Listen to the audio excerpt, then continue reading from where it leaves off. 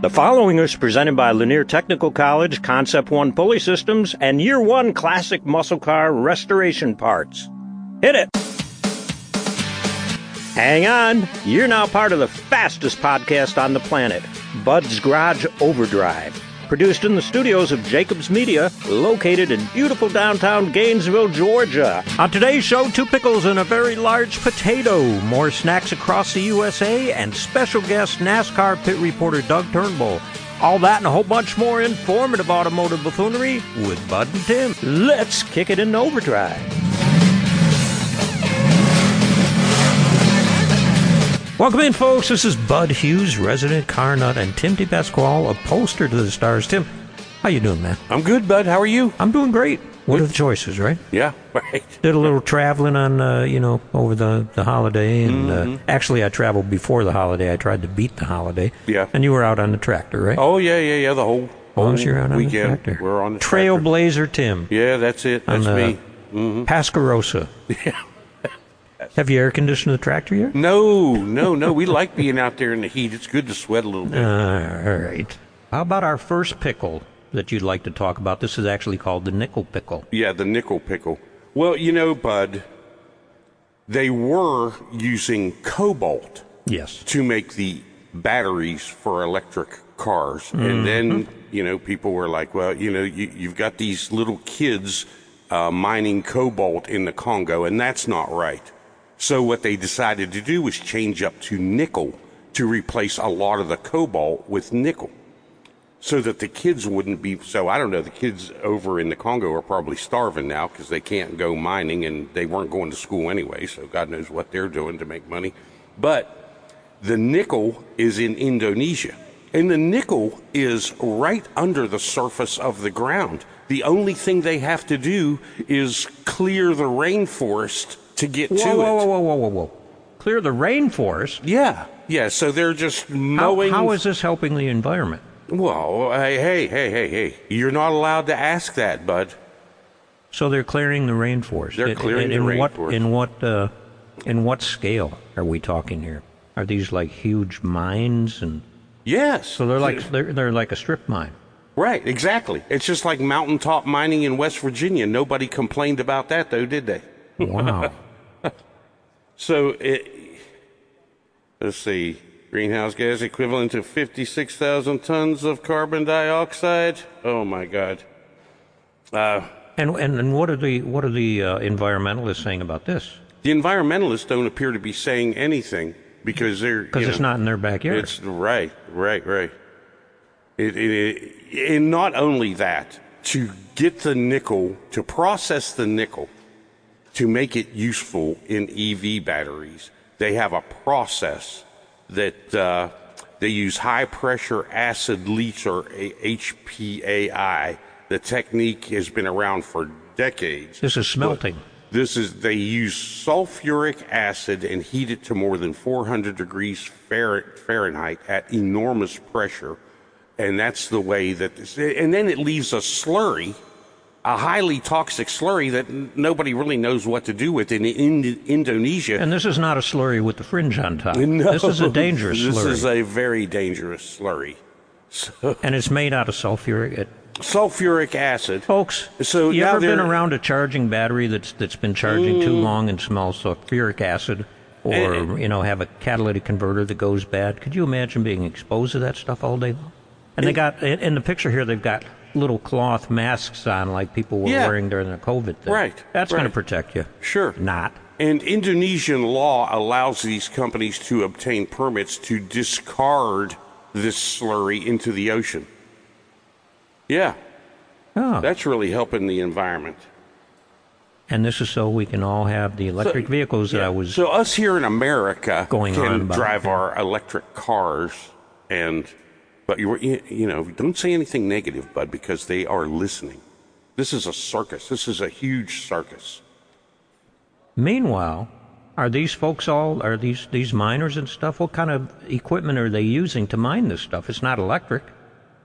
No, it's bulldozers, diesel-powered, equipment, just like they used to mine coal in West Virginia. And we're gonna tear down the rainforest for this. Mm-hmm.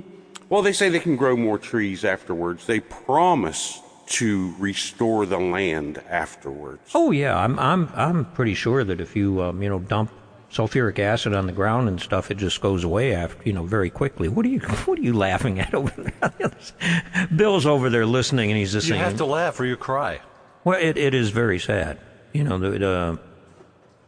don't know.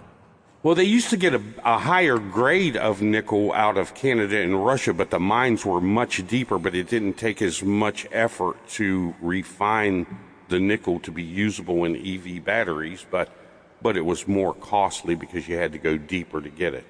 And you got to go to Russia to get it. And, well, yeah. Right. Or Canada, of all places. Hey. Take off, you hoser. Well, speaking of pickles, this just makes your mind reel. I saw the Idaho potato on a flatbed on my last trip up north. You know the commercial they have with the truck driver that's got. And they actually, I thought it was just a gag thing. It's actually a giant potato on a truck. Oh my goodness! It was going the other way. If I could have made a U-turn and caught up with the thing just to see what the tater was made of. It was the biggest tater I ever saw, I'll tell you. But and of course my mind starts wandering. How many fries could I get out of that tater? That would be an interesting subject. Well, I'm sure. Now, Bill would probably know this. You know this kind of stuff, Bill. Is there a regulation French fry size? No. Is that why we have curly fries at Arby's that are, the size of like 4 regular fries? As far as I know, you can make a fry as big as you want it. Wow. Okay. But I bet there's a mathematic formula that you put in length times width times girth times I'm sure. Whatever. McDonald's has it figured out. And somebody can tell us. Mm-hmm. From the size of that potato that was on the truck, how many fries we could get out of that. Right. You know what I'm going to do? I'm going to assign that as homework.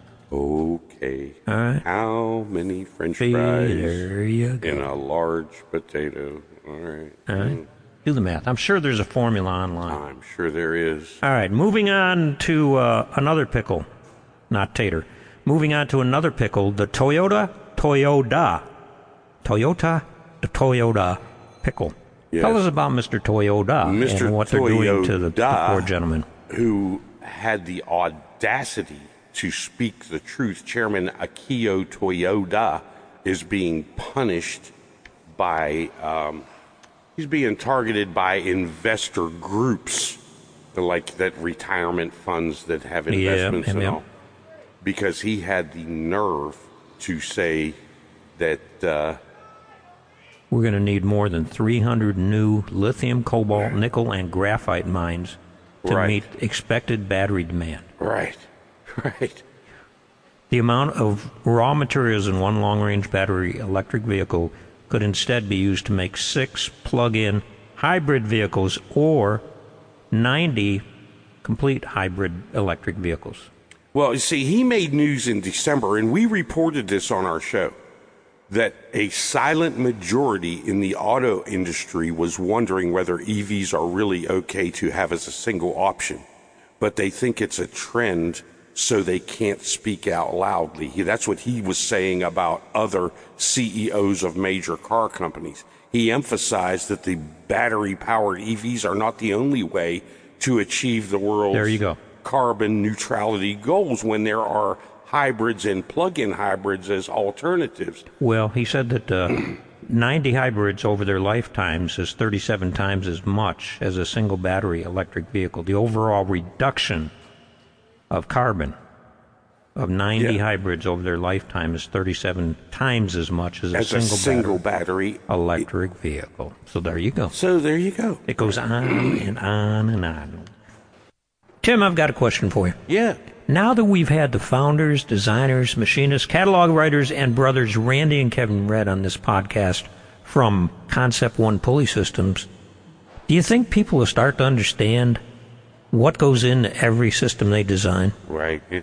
Wow. So much work that they have to do to get this right. So much in research, and they've got the links with the OEMs, so they know about power steering pressures and things like that. Concept One designs and builds fit. The finish, the components, the instructions have all been thought out way before you receive their pulley kits, And if you have a special situation, Tim, what can you do? Well, you give them a call and you can actually talk to them. Yeah, you're not calling a vendor and being told you'll have to talk to the manufacturer. They are the manufacturer. Right. Pick up the phone and talk to the folks who can work you through your project. Check out all their products and videos at Concept One Pulley Systems. One more time. Concept One Pulley. One more time. Concept One. Let me see what's written on yours.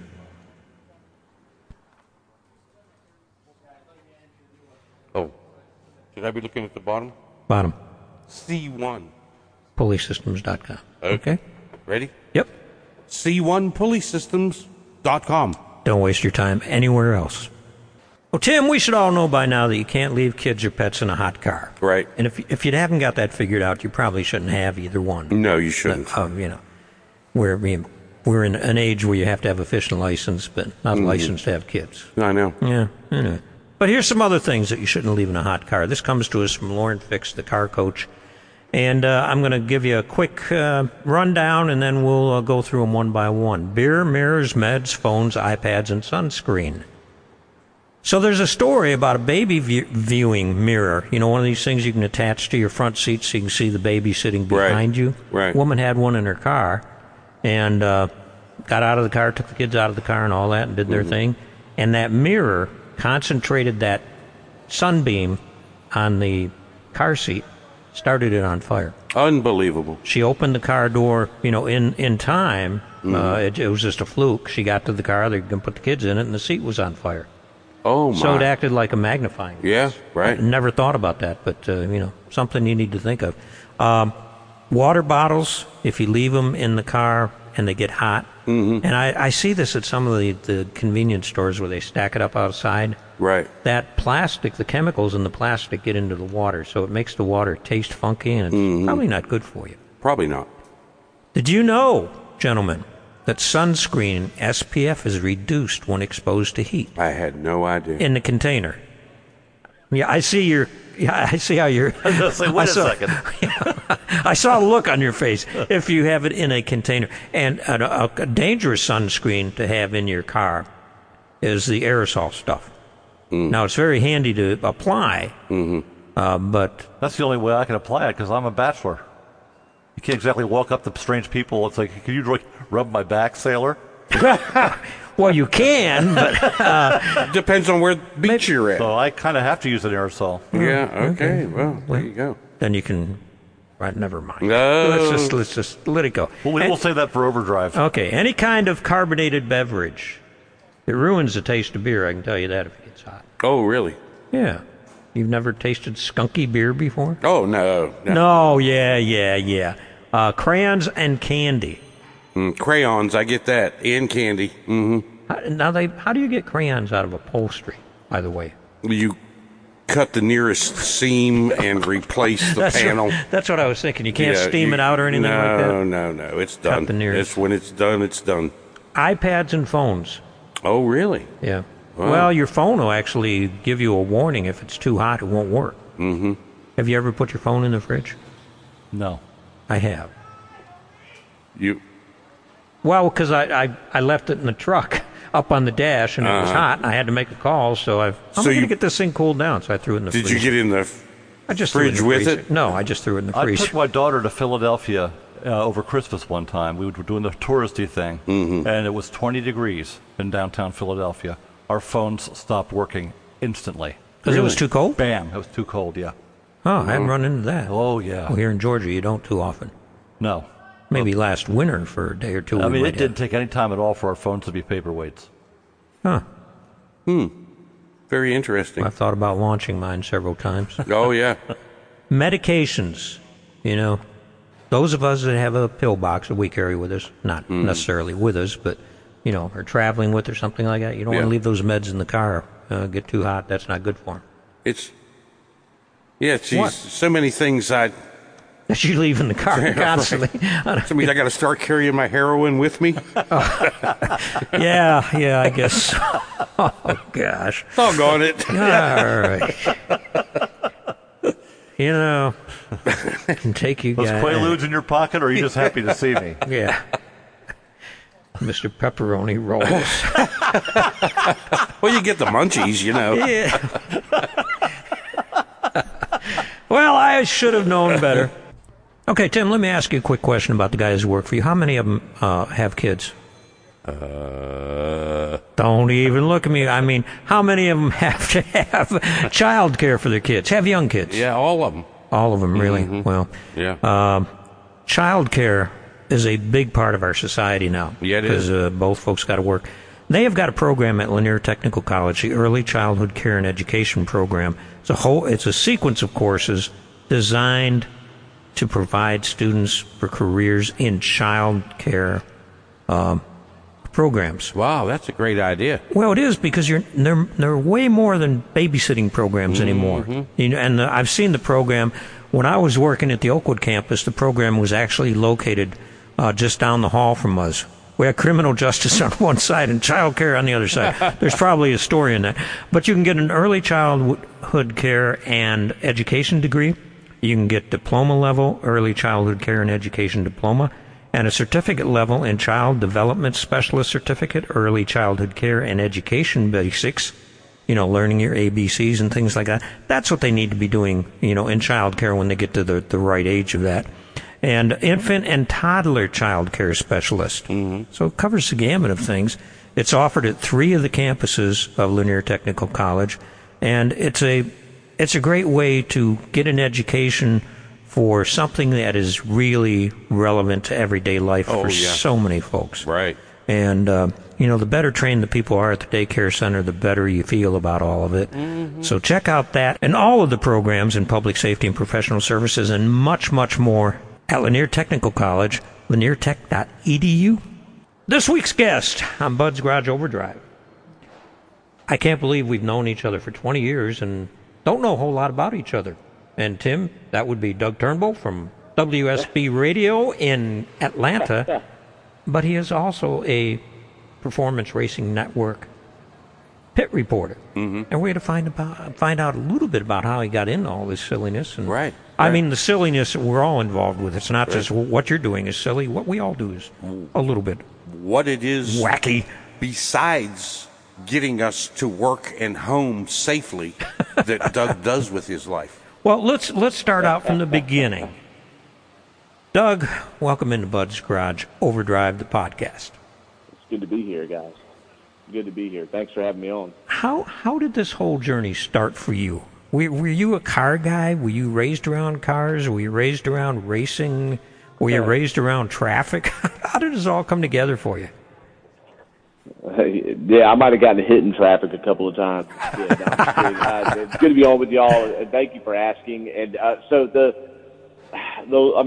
long story short of it is I had an interest in broadcasting from when I was a child, off and on. But at the time of my life that this all began was probably the time that I was least sure of what exactly I wanted to do. And so basically the way I got into broadcasting was my mom sent an email to our lead traffic reporter at WSB Radio for many years, Captain Herb Emery, and just said, hey, my son likes racing and broadcasting, and I know you're involved in that. And he pretty much said, come on down, just have him come to the station and meet me. And I literally showed up at WSB 3 days after high school, and he took me on a tour and then asked me if I wanted to be an intern. And he didn't ask me if I wanted to be an intern until we had started talking racing. And I did know a lot about racing, got into NASCAR, just watching it on TV when I was in high school. I did like cars a lot as a kid, but I never mechanically became in tune with cars. But so that was not related to anything to do with NASCAR. I just watched the 2001 Daytona 500 on Fox and then immediately just immersed myself in as much racing as I could. And I think that really helped me hit it off with Captain Herb. And I wasn't trying to suck up to him or leave any more of an impression than just being nice.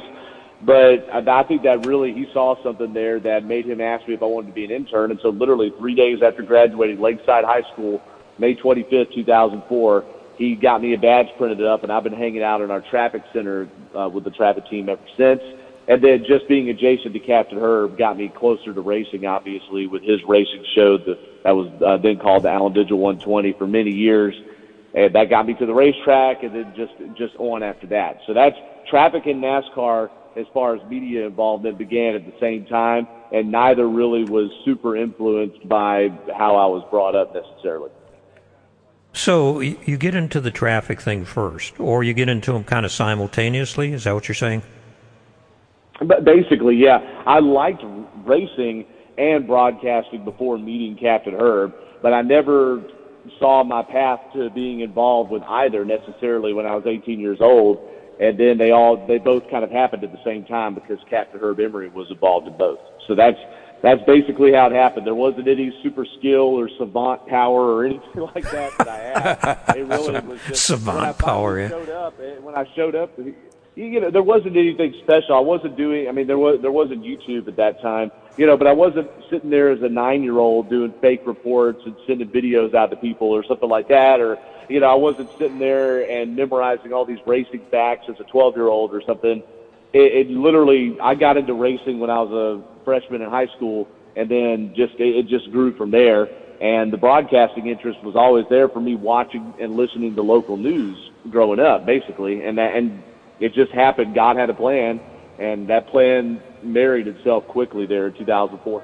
Did you have any kind of broadcasting program or public announcing or football announcing or anything involvement in high school? Yeah, good question. So yes, I did. I always felt like I had an aptitude for it, or maybe not even an aptitude, just a like for doing that kind of thing.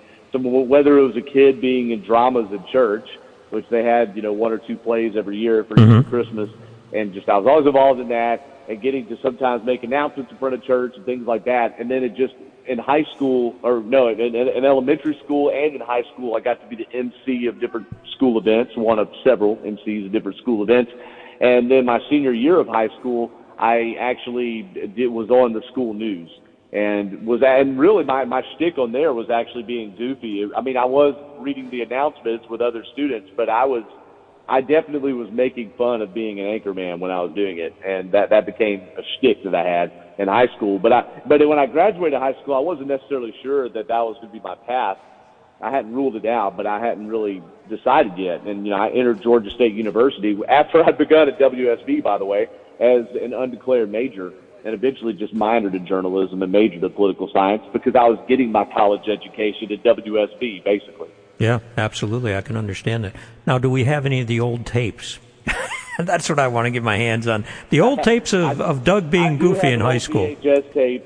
Ah. Yes, I do have an old VHS tape. They're actually, so I had a segment here. This may be like, why are you bringing this up? But I had a segment that I did that was separate than just reading the announcements. And it was pretty much a man or person on the street type thing. And it was called Mr. Underwear on the Outside of the Pants Man, where I put on a pair of boxers over my pants and would walk around with silly hat and glasses and ask stupid questions and try to make people look stupid too. So, there's definitely proof of that. I want to digitize it and put it on YouTube and stuff like that. I think it's really funny. The other thing too that I got to do on TV when I was younger was in 2001, I actually got to be on the former Channel 2 Action News Quiz Bowl show they had called High Q. And so my first time ever going into our building in Midtown was being on that show that they would air each weekend. And I was on there with my high school academic bowl team, which I was really involved with in high school. So you can see real quickly that I was involved more on the nerdy and the nerdy and the art side than the athletic side. Were you the guy in elementary school that used to bring the projector to the classroom, hook up the film, and show it for the teacher? No, okay. That was before your time. I was interested in how to hook it up, though. We did have the projectors. We did have a little bit of that. It was mainly the big the carts with the TV and the VCR and the Laserdisc player on them. Oh, wow! Is what we would push around. But yeah, I will say, you asked about what I was in. I was, from the time I was a little kid, interested in sound equipment, and I used to bother the sound equipment guy at the church I grew up in, Claremont Baptist. I would go to Bobby Smith and try to help him turn the mixer on and stuff, and I was obsessed with microphones and things like that. And that even probably preceded an interest in actual broadcasting, was just the sound equipment. I'm still not great with equipment to this day, but I have a little bit. And if you had told me as a kid that I would have my own mixer board and microphone as an adult, I probably would have passed out with excitement. Oh, there you go. Oh, really? Yeah. Now, the special person you mentioned, Captain Herb Emery, He is the most approachable guy on the planet. If he knew you were earnest about your pursuit, let's put it that way. Tell us a little bit about Captain Herb. Oh, for sure, and that's you started with a great point there. If he knew you were earnest about your pursuit and you were genuine, he would pay you back. Some people talk about avenge, being sevenfold or whatever, right? Like he would pay you back in generosity more than sevenfold if he saw you were genuine, And I mean, Bud, he had you around many times and calling into his show and visiting our tent when we did our race day stuff, and so you were definitely on that list. But Captain Herb was just an incredible human being. He had a real heart for public service, and that's where it started, right? It was public service, and he saw whether it was traffic reporting, race announcing, volunteering in charities, or, helping put on events and promote other people's, nonprofits. He saw all of that kind of wrapped up into the same thing. And even though the racing show and the traffic reporting job were for-profit businesses, working for our company, right? It was not a charity. You could still be charitable in doing those things. And he really saw it as his platform. He got a chance to spread some good. So whether he spread that good actually just helping people out of traffic jams on the radio, or whether he saw it as he knew he was privileged to have a job with a fairly decent salary and all that, and being able to be generous to people, he used all of the tools in his toolbox to, further. I mean, to get religious, honestly, to further the kingdom of heaven on earth is the way I look at it, to further the love of God on earth. So that's certainly what he did, and I learned a lot from him, and it was really him that taught me. I mean, I remember a very pivotal conversation we had early in my career where I said to him something along the lines of, I remember exactly what we were like riding on I-20 together, and I was driving him, which was also an adventure. But he said to me, or I said to him, hey, I was still a part-timer and still trying to figure out my deal, right? And I said, hey, if this broadcasting thing doesn't work out, I might just be a missionary or go work for a charity because I really want to help people. And he looked at me almost hurt, and he goes, you don't think we're helping people, big boy? You don't think we're helping people in traffic?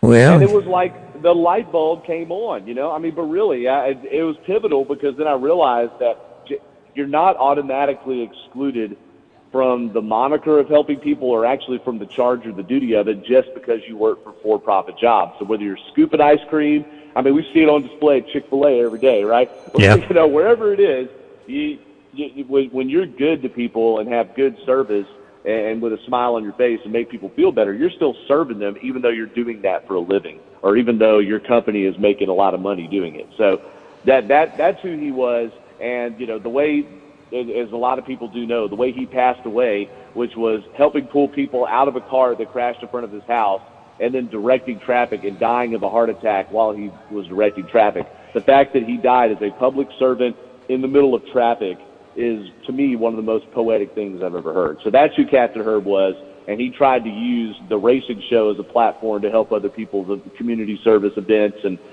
help promote other people's racing careers. And I know I'm rambling on, but I just want to say, I'm looking at my wall here. I call my man cave or home studio the Captain Herb Ballroom because he called his the Tiny Lund Ballroom after his favorite driver growing up. And so I named this the Captain Herb Ballroom. But the person I have the most memorabilia of is David Reagan. And David Reagan, Georgia driver, he's my age. As many people listening probably know, he's a Georgia driver. And David Reagan, when he was a little kid driving the Rudy's Sausage Legends car, would come on Captain Herb's show, and he would have on these kids, growing up. And so David always felt a loyalty to Captain Herb when he made it big to still stop by like he was an everyman Joe, and he's always acted that way because of how Herb treated him when he was a kid, and he wasn't a big star. So that happened over and over and over again with David Reagan, and if you remember a guy at Conyers used to race, Ron Young. Yep. Captain Herb actually had a sticker on Ron Young's car in the Xfinity Series. Chris Cockrum, who hasn't raced in a couple of years, but Chris Cockrum used to have CaptainHerb.net on the back of his racing rides. That's what Herb was doing as well. Cool stuff. And even at that, when he would show up at a car show with his 62 Galaxy police car, he always drew a crowd, and he always had a crowd of people around him. Just a regular down-to-earth guy. Correct. Yeah, yeah. So what was it like, Doug? That's correct. And that. Go ahead, Doug. And that Galaxy is on display in Dawsonville at the Georgia Racing Hall of Fame right now. His widow, Karen, arranged to have it up there. Cindy Elliott, Chase's mom, who runs the Georgia Racing Hall of Fame, actually has it on a temporary display for a few months. So y'all can go see the Andy Griffith replica Mayberry Patrol car in Dawsonville right now. That's cool. So, Doug, tell us about the first time getting into the traffic copter. What was that like? When was that? What kind of helicopter was it in those days? Who was flying it? Well, right. Okay. So I don't remember who was flying at that time. I'll be honest, because the day that this is the craziest. So I told you how crazy it was that the day I showed up at the radio station, he made me an intern. Yeah, that is not a thing, by the way. I run our intern department when we're allowed to have them anyway. And I mean, that's not how it works. He just kind of did it because he's Captain Herb, and that's what he did. You know, he could do what he, not what he wanted, but, you know, he can get a lot more done than a lot of people could. That day, after getting me a badge printed, he's like, all right, big boy, you want to go ride in the helicopter? And I'm like, what? You know, I really didn't think this was going to happen. And this was May 25th, 2004, the day I met him. That morning, there's a huge chemical plant in Rockdale County that burned down, and it was a big story. The chopper was over it all morning. I think Captain Herb and Mark Aram actually helped Channel 2 win an Emmy for covering that or something. It was ridiculous. I watched that on the news that morning before meeting Captain Herb at the radio station, at the TV station too. And then he lets me follow him over to Charlie Brown Airport in Fulton County, and we go get in the same helicopter that we're flying in now, which is a Bell Long Ranger. That's a 1994 aircraft. So it was only 10 years old when I got in, and now it's almost 30 years old. There we go. But I mean, it's an aircraft that if it didn't have any equipment in it, could seat probably 6 or 7 people. And we seat usually 3 people in it during drive time. There was 4, or I guess there was 3 people in it when I flew in it as well. Or 4 people, Captain Herb and the pilot, and then the photographer that sends the shot back, and then I was in the extra seat. So that's what it was, and we flew all over town. I think we actually, we flew over that chemical plant while it was still smoldering there that afternoon on May 25th. So it was a wild day, but that's what it was. I can't remember who was flying it then, but we have a series of pilots now, all of them with decades of experience each. So we're in good hands. So they didn't do any tricks or anything. But not the pilot, by the way. they didn't do any tricks or anything while you were in the helicopter, huh? Captain Herb wasn't the pilot. Yeah. No, but I almost fell asleep because when you're sitting in the back, especially, and that thing's rocking you, and you've been up all day, it can lull you to sleep. So that I remember at one point, I think the guy that was running the camera then, I think it was a guy named Matt Deneen, who was on our traffic team for many years. And Matt Deneen goes, "Hey Herb, I think you lost your intern back here." I was nodding off, not because I was bored, because it was very relaxing, and I guess. You know, now I get to fly in it every day. So the fact that Captain Herb flew in it every day, and then Smile Mark McKay and I split up his duties on the air after his passing, and Mark McKay does mornings, I do afternoons. The fact that we get the opportunity to sit there and do something that he did every day is really cool. And of course, I'm going to hold on to that job with my hands as long as I can. It's such a unique opportunity, especially getting to work after somebody that meant so much to me like Herb did. I don't know. I first time I flew in a helicopter was in Alaska, and I got to ask you some things about the helicopter because I don't know one helicopter from another, other than they can't glide. I barely do. But what the helicopter I went up in held 4 people, and it had a glass floor or a clear floor, and it scared the heck out of me. Mm-hmm. Did your helicopter have a glass floor? I wasn't going to fall asleep. I can tell you that. It does in the front. Yeah. It does in the front, but a lot of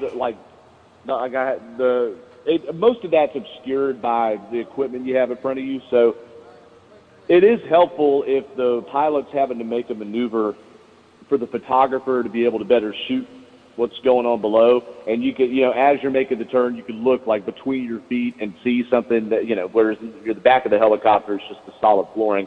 But it doesn't freak me out. No, I mean you can, the helicopter's a lot sturdier than I am. Okay, so okay, all right. But I've seen you on those things at the racetrack. We're going to talk about that in a little bit. Those towers or those cranes or things. I'd freak out. More power to you, my friend. That's amazing stuff. All right, so let's talk about the weather, the traffic copter. When you guys are doing the traffic, it seems so seamless. How do you tell us about that process? Right. Well, it's evolved over the years. You know, it used to be we'd have sometimes, I would even try sometimes to get away with having 5 people in one report, but we used to have 3 or 4 people in reports pretty often. And the pandemic changed that. We realized, you know, we just didn't need to have that many voices on at the same time all the time. So now we have only 2, but we still have at least 3 people, if not more, working during drive time on 95.5 WSB, you know, during rush hours, Monday through Friday. But the way it works is each person is given an assignment. So the person that's the lead anchor, which I am in the afternoons, decides what we're going to cover each report. And you say what you got to say, and then you throw to, you know, Alex Williams covered 75 in Cobb County or something like that, and then he does his deal. I mean, so it's really pretty seamless. I mean, the only thing you can kind of get tangled up with is if they don't realize I'm doing if I say their name a little early in the toss and then have a little bit of extra after it, or sometimes I have to say the name of our traffic center, Coolway Carrier Traffic Center, that kind of thing. You know, that can sometimes screw up, but usually we're pretty good about it. I mean, you hear your name, you start talking, basically. Huh, that sounds simple enough. But somebody's in the traffic copter. Where are these other people? Where are they seeing the traffic from? Right, at different places. So number one is our traffic center, which is a 24-hour space that with a few exceptions. There is somebody on our station, 95.5 WSB, covering traffic 24 hours a day. Sometimes that room is empty because, like, I have a home set up, for instance, and from 2:30 to 3:30 every day, I'm doing it solo from home because I live right next to Peachtree DeKalb Airport. Right, but the traffic center has 2, sometimes 3 people in it. In the afternoons, it has just 1 person because the other person on our afternoon team, Mike Shields, I mentioned Alex Williams, Mike Shields, he works remotely from home as well because he lives far away and he already comes in and does Channel 2's traffic in the morning. Right. He works with us in the afternoon, so he does it from home. Whether you're in our traffic center at work or whether at home, we have access to thousands of DOT cameras, and we can actually move a lot of those cameras and find problems ourselves. And then access to the police scanners. We can make and take phone calls, just different things like that we use to collect our traffic. And we can update our traffic app and do stuff with social media. All of that is possible, you know, through the internet, basically. And we have an easier way. And you think about when you came to our remotes, Bud, a long time ago at Atlanta Motor Speedway, we were having this big boxy ISDN unit. You had to have a special line to plug in. Now it's all over the internet. So I have studio quality audio at home because of an Ethernet connection. You know, it's like really seamless and so much easier than it used to be to get on the air. So because of that, that makes the information gathering easier too over a really good internet connection. And so we're able to have operations, whether it's at home or in our studio. And then in the helicopter, we have a 2-way radio to be able to talk back and forth to each other and to be able to talk on the air from. I also have that in my car, and so does Mark McKay. So when we're parked at the airport waiting to load in the helicopter, we can still get on the air. Wow.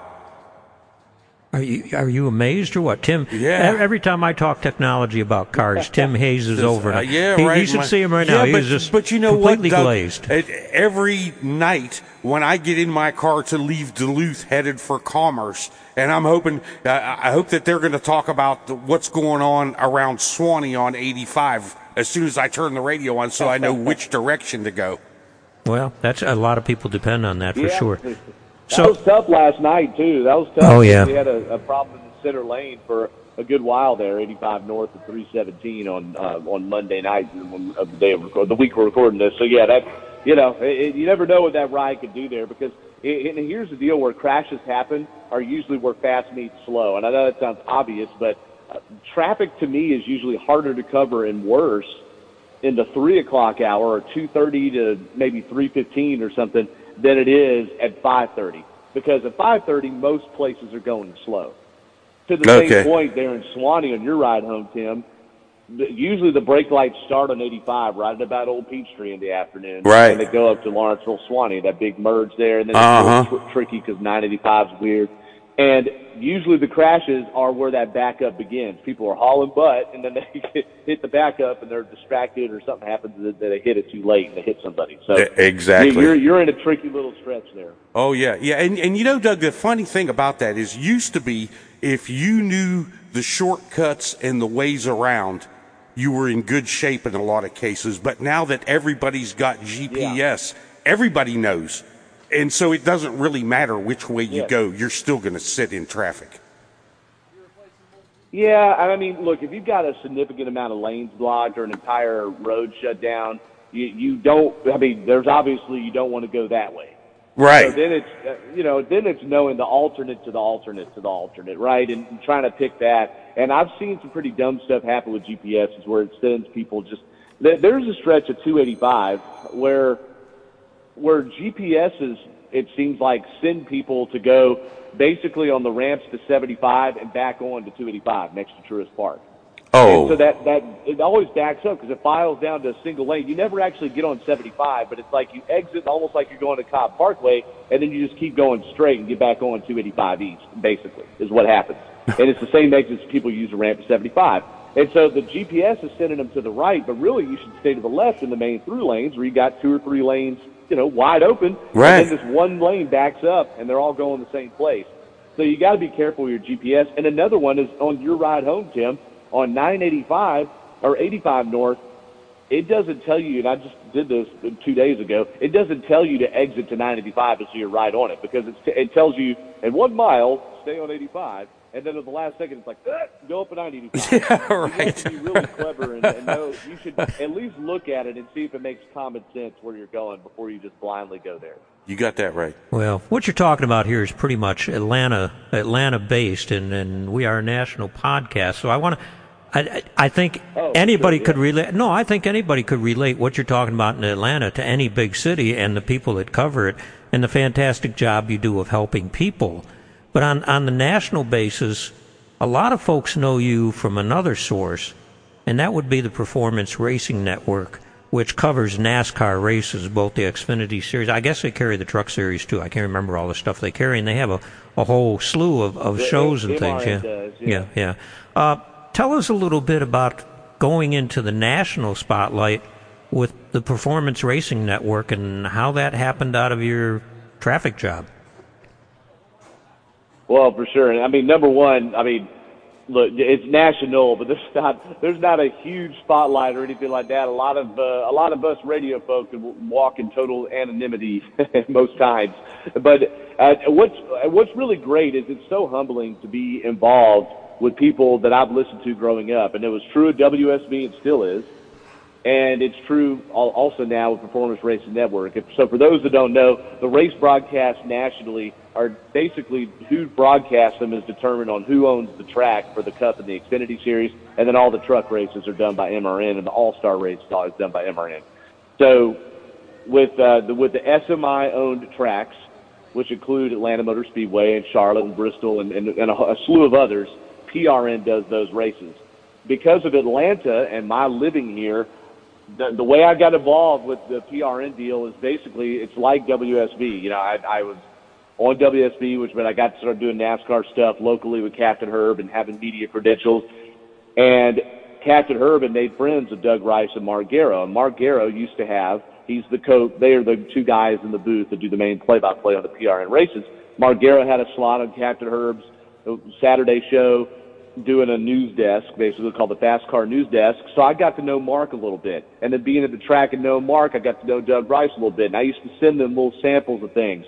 And when I started doing PA announcing at Gresham Motorsports Park, which is another connection through Captain Herb and Bill Elliott's brother Dan, who used to run Gresham Motorsports Park, I would send them little samples, and it just kept building and building. And then in 2012, Steve Richards, the late PRN pit reporter, got sick right before the Atlanta race, and Doug Rice called me out of the blue and asked me if I wanted to fill in on pit road. And I couldn't believe it. I was gobsmacked.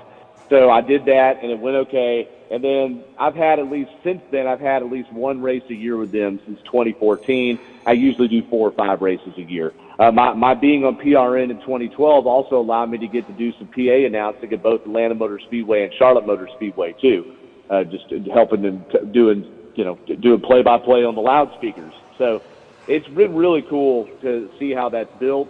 And at PRN, I got to hand it to Doug Rice, and I've seen this happen since I've joined, and I've been, now it's 2023, so technically been there 11 years, right? But Doug Rice loves developing different talent. He loves moving pieces around like a general manager and finding people and diamonds in the rough and giving them their big chance. And we've seen it happen several times since then. So he did that with me, and I'm hoping to get more and more opportunities in the future. And what I love about it, guys, is that it's like playing with house money for me. I go there, and I still try hard to do a great job. But I used to go to the racetrack and put a lot of pressure on myself because I wanted my big break. I wanted the opportunity. Well, now I have the opportunity. I take a little bit of pressure off myself and just go over there and try to do well. My full-time job is reporting on slow cars in Atlanta traffic. I like having a part-time golf game on the side that actually pays me to get to cover fast cars. That's interesting you say that, because what you do on the Performance Racing Network is very similar to traffic reporting in a sense. Yeah. Tell us a little bit about, it is seamless when you listen to it on the radio. Tell us a little bit about getting to the track, what you guys do, guys and gals do as far as meetings, and who determines who's going to cover what. Yeah. And let us know, tell us a little bit about the backstory. Yeah, for sure. So there's three, I guess you could say, on-air-wise, this doesn't include the great people that engineer the broadcast and direct the broadcast, but on the air, there's basically three positions. There's the booth announcers, the booth play-by-play guys, which are almost Doug Rice and Mark Garrow, and I've been fortunate on a couple of standalone Xfinity races to get to do play-by-play in the booth, so that's a huge honor. I can't believe I can ever say I've done that. That's amazing. So there's the booth, there's the turns, and then there's the pit reporters. The booth and the turns coordinate with each other, and they know when to talk up until and drop off, and then the next person just immediately starts talking. So when they're coming down the front straightaway, basically when the cars exit turn 4, that's when the booth announcers take over, and they alternate lap by lap. So it's Doug one lap, Mark the other. Doug Rice, Mark Garrow, one lap, one the other. And then once they hit turn 1, the turn 1 and 2 announcer takes it until halfway down the back straightaway. And then the turn 3 and 4 announcer, which turn 1 and 2 is usually Rob Albright, turn 3 and 4 is usually Pat Patterson. They take over for each other at the halfway mark of the back straightaway. And then, sometimes you get a little backed up and you carry it too far, so then it's the job of the next person to shorten up what they got to say so you don't throw it all off for everybody. So that's how it works on the play-by-play. The exciting, you're hearing it. Now on pit road, you during the race, especially during long green flag runs when the action is starting to taper out on the track, the pit reporters are listening. They have an assigned set of drivers that's based on the section that they're standing on pit road. So when I work pit road in Atlanta, I have the first section, pit in, and you get about 10 or 12 cars. You are scanning all of those cars and then putting priority on the ones that are actually in contention, and you're listening for them talking about the handling or maybe potential issues or the driver blowing up at another driver or whatever juicy stuff you can find. And then you're talking down the line off the air to the race director and pitching your stories to them. Laura Beth Barnhart's our expert, awesome, amazing race director in those races, and she's hearing from everybody and having to sort it all out. And then she'll tell you, all right, stand by with that. And then while Doug and Mark are sitting there talking in the booth, she will point at our name on the window, and they'll know to throw to Doug Turnbull on pit road with an update on Chase Elliott. So that's how the pit. And then when pit stops are happening, if it's during a caution, it's very much in order. Me tossing to the next person, tossing to Brad Gilley or whoever, tossing to Wendy Venturini or something like that, right? And you need to talk, and you're trying to talk just long enough to cover an entire pit stop so you can hear the car drop and light up its wheels and go away. That sometimes doesn't work out, just especially on pit in, because they'll come to you kind of early and you don't want to take everybody else's time. But if it's so you go in order by where you're standing on pit road when it's a caution. However, during green flag stops where they pit all over the place, right, guys? That's different. You're sitting there, and in the booth, they're watching. They're like, hey, Doug, Chase Elliott's about to pit. Are you? And I'll tell them, okay, I got to stop. I got Chase Elliott. And then I call it, and then they're telling me in my ear, pitch to Brad, pitch to Wendy, pitch to Brett, whoever. So that's a little more confusing, right? Because you're down there and you're having to listen, you're having to talk and also listen at the same time. And you're talking, and what if a problem happens in front of you? You got to call it out. You can't just say 4 tires of fuel. I hope you're right. So it really, there's a lot going on. I think the pit reporting part, it's a lot of fun, and it may be the part that's most similar to traffic reporting because of listening to the police scanners and getting all this information. But it's also, I mean, it's also very exhilarating. It's tough, but it's very exhilarating. And the play-by-play stuff, I think, is a lot of fun. There's a lot of pressure on you. You're on the air a lot more often.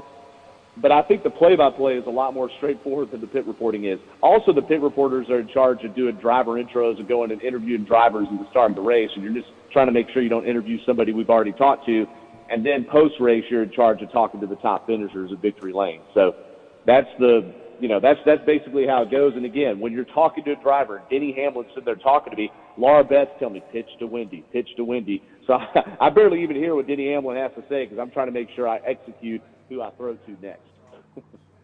Wow. Talk about multitasking. Man, that's a lot. So, you and I have known each other 18, 20 years, and Tim's known you from the traffic reporting forever and ever. What does Doug do when he's not doing all of this? Because this sounds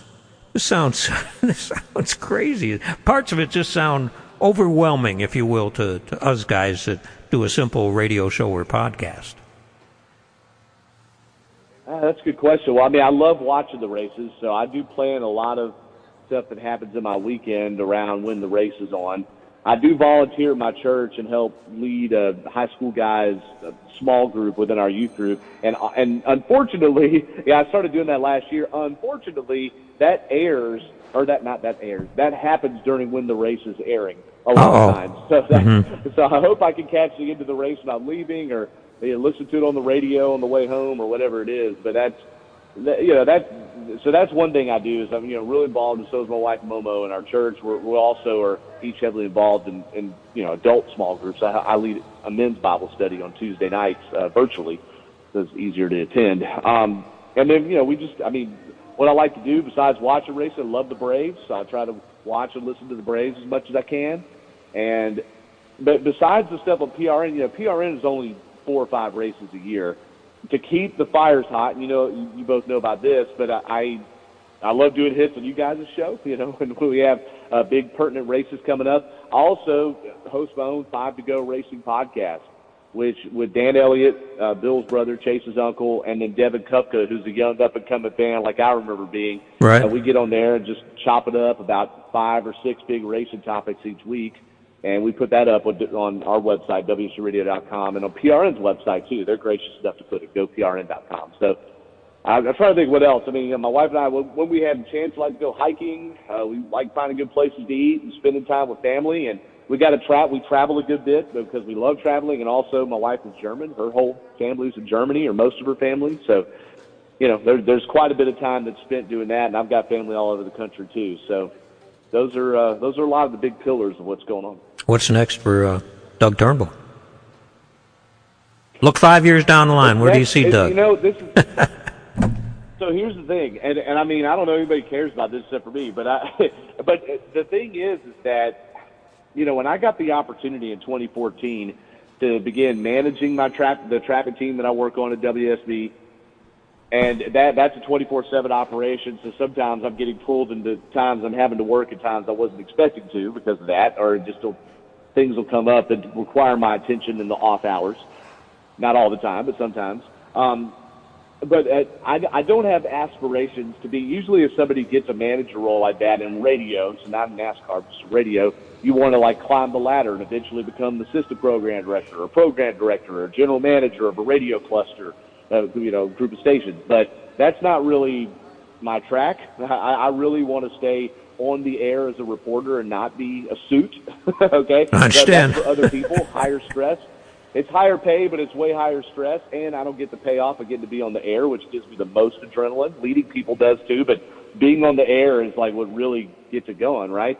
So I really feel like I'm at a place where I just want to be, and I want to just do that job great and find out what the next innovation is within traffic to keep us relevant doing traffic on the radio 5-10 years down the line. And I got to be involved a few years ago in helping develop our traffic app, the Triple T Traffic Alerts app here in Atlanta, which, it does stuff that other traffic apps don't, and our reports play when people drive near the traffic incidents, and we record those reports, so it's not just a robot talking to you.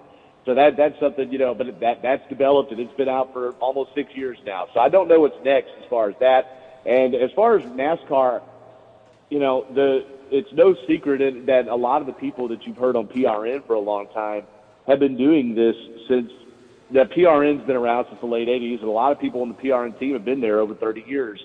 There's going to be a time in the next 5 years or so where a lot of them probably are looking to trim down their schedules, and myself and some other people are hoping that we get more opportunities to be there and maybe do 10 or 12 races a year. I'd love to be able to do that. And PRN, because it's not MRN, there's a few less PRN races and tracks, and it's a more manageable schedule than trying to be at the race, 35 times a year or whatever it is. So that's I hope that over time that my schedule expands there, but that's all in God's time. I'm not rushing that. And I just hope to stay relevant and doing the job I love. I would love to retire doing exactly what I'm doing right now, and I'm very content, which could be a good or a bad thing. We'll see. I don't think you'll ever retire. You're just as goofy as the rest of us to just keep on doing this stuff because we love it. You get into the circus and you can't get out. Well, that may be it. I said to somebody recently, I'm like, I don't know, man. You make a lot more money when you're working than when you retire. So I think my retirement plan is just keep working. But I do have a retirement plan, thank God. Okay. Those of us who've been there long enough to have a pension, so that's good. But yeah, I love having my hat in the ring with something, and there's really just getting to talk with you guys is exhilarating, but being certainly on live radio, doing play-by-play or doing traffic I get a rush. I still get a rush doing it, and I'll do a report, and I literally turn around, and it's not I'm lightheaded, but I sort of have this like, I don't even hear what's next on the radio because I'm like, okay, yeah. And cool. That's hard to replace. I don't know that it is replaceable. It's sort of like an athlete being a part of a fraternity in a baseball team or a football team. I guess I sort of feel that way. Not that I'm anywhere close to being athletic, let the record show. Well, where you are is a good place to be. Many people would love to find that happiness and where they're happy going to work every day and seeing what comes at them next. And we wish you well, and we're gonna stay involved in your world as long as we're here. And you're welcome back on Bud's Garage Overdrive anytime. And where Bud's Garage actually is. So when you're up in the mountains here, hiking, I have been there. Yes, you have. So it is a real place. But 5 to Go podcast, you can catch it. We're linking our podcast to your podcast now, and that's launching this week. So people can click on a link and go right to the 5 to Go podcast from Bud's Garage Overdrive. So it's we appreciate you. I appreciate that. Yeah. Yeah. Well, Doug, you've been a great friend over the years. Look forward to doing a lot more stuff with you, and thank you for taking the time out of your crazy schedule, as we can tell. We're looking at each other thinking, he's what? He's listening to this person in this ear and this person in this ear, and he's talking at the same time. And wow, good stuff. Yeah, both jobs are similar in that regard. You got a lot of voices in your head. So whatever amount of extra voices I had in my head, before getting into broadcasting, it's definitely multiplied. So. Yeah, I appreciate you all for giving me a chance to come on and speak with you about it. And, I'm really thankful for your support and the love that you're out there doing what you're doing, too. Well, Doug Turnbull, WSB Radio here in Atlanta, and also Performance Racing Network nationally, doing the NASCAR races. Thanks for taking the time. Thanks a lot, Doug. Our favorite muscle car restoration folks are Year One in Cornelia, Georgia. Yeah, they are classic muscle car restoration people. They got something so cool here. They have got a coloring book out. I never saw this before, but I've got one of their email blasts, which everybody listening should get. You should go to year1.com, get on their email list, and they've got a coloring book of all the popular muscle cars, and it's an outline design, as every coloring book is. And the three of us should have a contest. Oh, yeah. I'm going to get 3 of these coloring books and see who stays inside the lines. Well. Nobody. No. But I was looking at this, I was thinking this is so cool because I could make a copy of one of the pages. Like when I built my Nova, I could have made a copy of the page and done some things on paper before I did them on the car. Right. Yeah, you could. Yeah. How much more trouble could I have gotten myself into? Another thing that I did use when I was doing my car was the assembly manuals that are available from Year One for specific cars. Mm-hmm. I took pictures of everything, and I made a lot of diagrams and a lot of drawings and all that, and tagged and wrapped everything.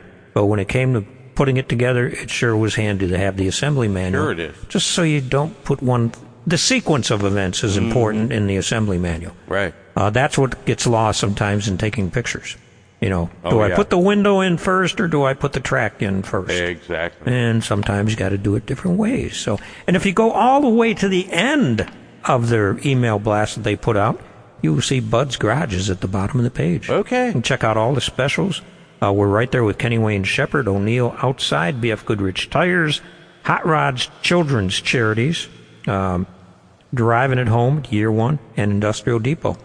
We're all sharing the bottom of that page. Okay. Great folks, and deal with all of them if you possibly can. Right. Check them out at year1.com. Well, Tim, it's time to thank some folks. Okay. Let me try to... Well, Tim, it's time to thank some folks. Okay. Jacobs Media, providing the studio every week, and our producer, Bill Wilson, extraordinaire. Listen for Bill on all the media. What do they call that? Not media, it's called trivia. Trivia, media yeah. trivia. Come out and see me if you're in the North Georgia listing area. And if you're not, tell us how to do that. If you're not, go to djtrivia.com, find a game near you, and know that I help to write those questions and have a good time. That's what you get the big money for. That's it. Yeah, all right. Doug Turnbull, PRN reporter, good friend of the show, Bud's Garage, and he's got a podcast, the 5 to Go podcast, and it's all based on NASCAR stuff. Good to listen to. Mm-hmm. Year One, muscle car restoration, folks. Keeping, American performance alive and well. Lanier Technical College, where you can not just get a job, you can learn a trade. Mm-hmm. And, they have so many different programs to pick from.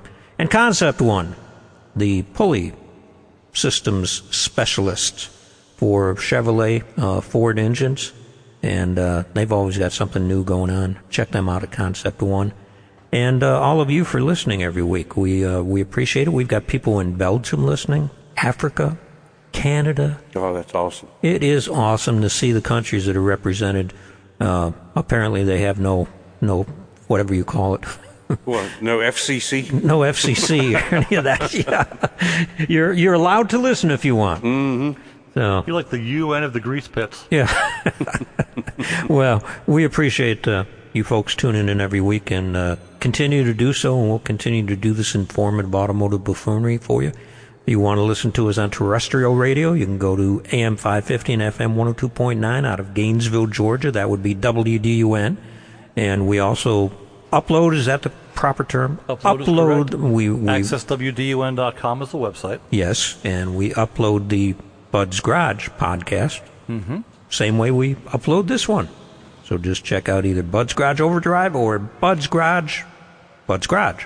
Or save and get to it at the same time. Oh, yeah. There you go. Mm-hmm.